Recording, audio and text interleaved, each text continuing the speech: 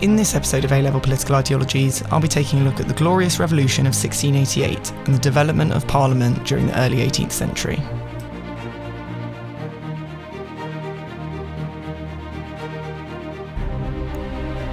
The Glorious Revolution of 1688 is often accidentally conflated with the English Civil War. It is actually a really different part of history and a very important one because it establishes truly a constitutional monarchy and establishes a Bill of Rights for Parliament. It also happens almost 3 decades after the English Civil War, so it is a very different period and kind of scenario, but because it happens in the 17th century, in which there is quite a lot of political turmoil, sometimes it becomes a little bit underrated in terms of its importance. Now, the story goes back to 1685 on the death of Charles II, who had no children with his wife. That doesn't mean Charles II had no children. He had a lot of illegitimate children with his mistresses, but there were no legitimate children in order to be proper heirs to the throne. This means that the person that takes over when Charles dies is his brother James. But the problem is that James II was a Catholic. So this is obviously, again, in the context of the 17th century, which is, still a lot of religious turmoil going on at this time. There is still big tensions between Catholics and Protestants and Puritans and all the other different factions of Christianity who are all kind of vying for their place within the state. The fact that James is Catholic kind of brings back memories to a lot of people of the religious turmoil that had kind of, engulfed Britain for so long. Now, the fact James is Catholic might be a reason for him to not take the throne at all, but Parliament's very wary at this time of wanting to avoid another civil war, because if they opposed him taking the throne, then maybe he would rebel and then, another whole civil war would kind of break out. So Parliament reluctantly agrees that James can become king, but it's going to raise big problems about how can a Catholic king actually rule a Protestant country? Is he going to really step back and not be involved at all in the religion of the state, or is he going to get involved? And if he does get involved, how is he going to do that? And will it go against what Parliament wants to do? And how is that going to create more tension?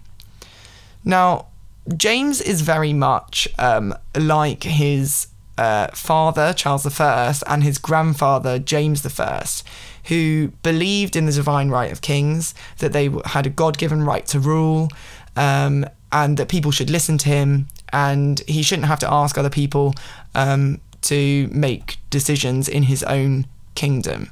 This means that, unsurprisingly, he clashed very quickly with Parliament. The first point being that, being Catholic himself, he wants to equalise the rights between Catholics and Protestants. Parliament is kind of against this idea, but he introduces reforms very, very quickly rather than trying to persuade Parliament to agree to them. And when they decide to not agree with him, he starts to dissolve Parliament and saying that it's not going to meet anymore because they're not agreeing with what he wants to do. When a son is born as well to James II, people start to really worry that actually this is now starting a new, dynasty that is going to be Catholic, and it's just bringing back all of these feelings that England is going to dissolve into civil war again, because the events of 1642 to 51 had shown what happens if monarchs don't listen to Parliament. Parliament will potentially rise up against the monarch. So a group of MPs in Parliament decide that they're going to try and create a rebellion against James II.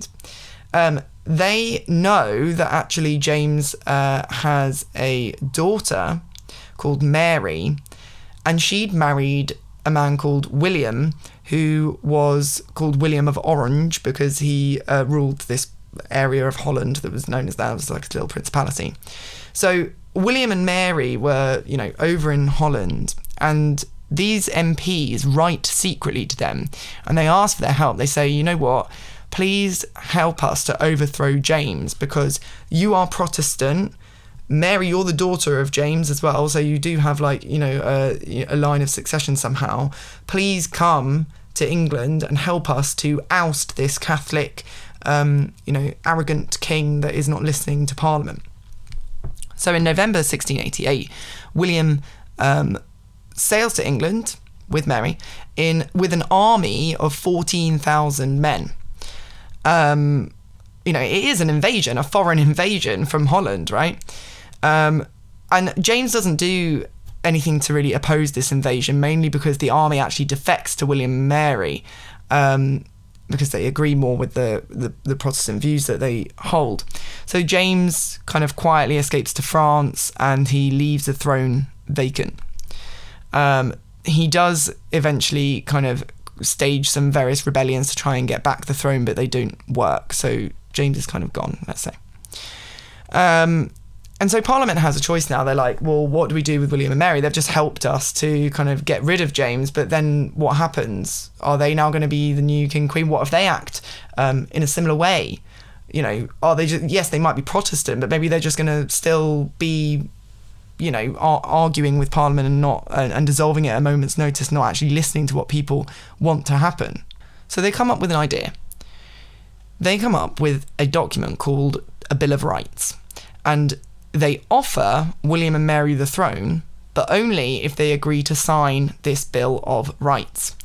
And the Bill of Rights basically is a law that says that they will rule according to the laws of Parliament.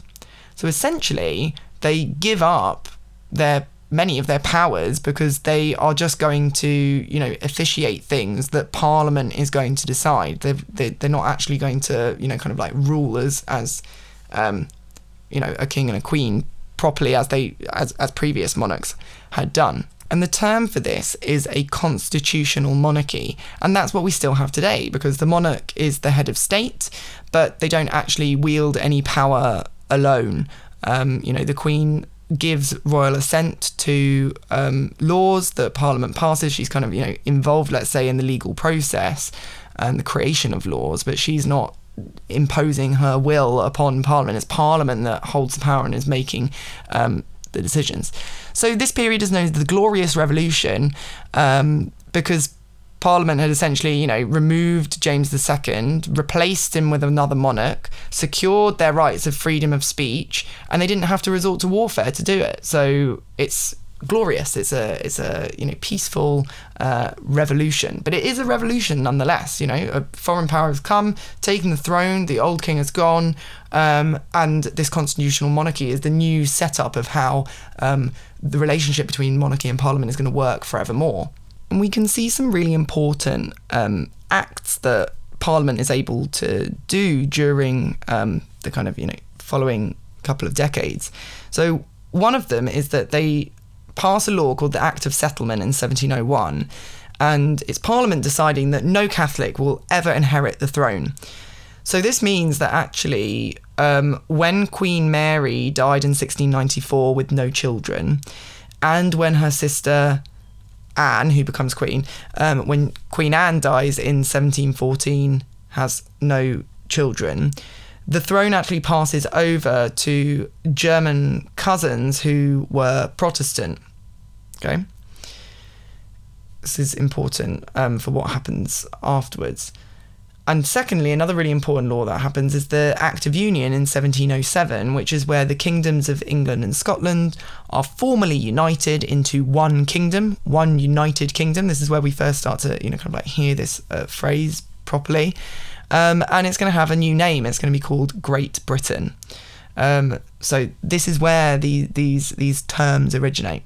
Now, due to Parliament's decision to pass the Act of Settlement, and when Anne dies in 1714 and the throne goes to her German cousins, Parliament's actually presented with a kind of intriguing scenario, because George of Hanover, who comes over and becomes George I, he's 54 when he comes to the throne to become King of Britain. He remains King of Hanover as well.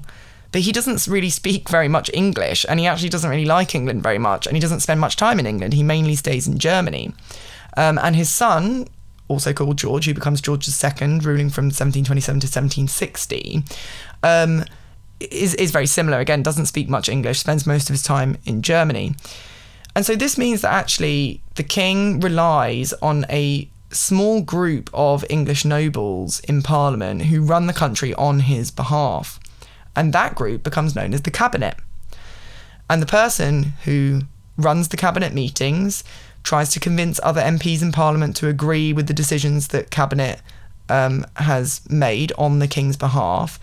And the person who is the let's say, central liaison between the king and the cabinet becomes known as First Lord of the Treasury, or the Prime Minister. Prime means first, so like the First Minister. He's the most important person because he's the person that's actually going to the king to let him know what things are going on in Britain in his absence, and what has the kind of cabinet decided to do upon his behalf, etc.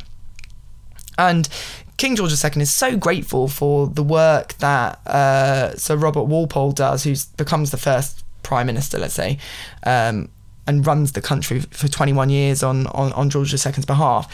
George is so grateful that he gives Robert Walpole a residence. He gives him a gift, and he says, here, have this house I have called 10 Downing Street. It's a present for you. And Walpole asked the king if he could make it the official home for all future prime ministers, and that's why the prime minister still resides in 10 Downing Street today, and actually the prime minister's official title is still First Lord of the Treasury. So the Glorious Revolution, the Act of Settlement, the Act of Union, and the development of the first Prime Minister and the first Cabinet are really, really important moments in history for understanding how Parliament actually still works the way it works today.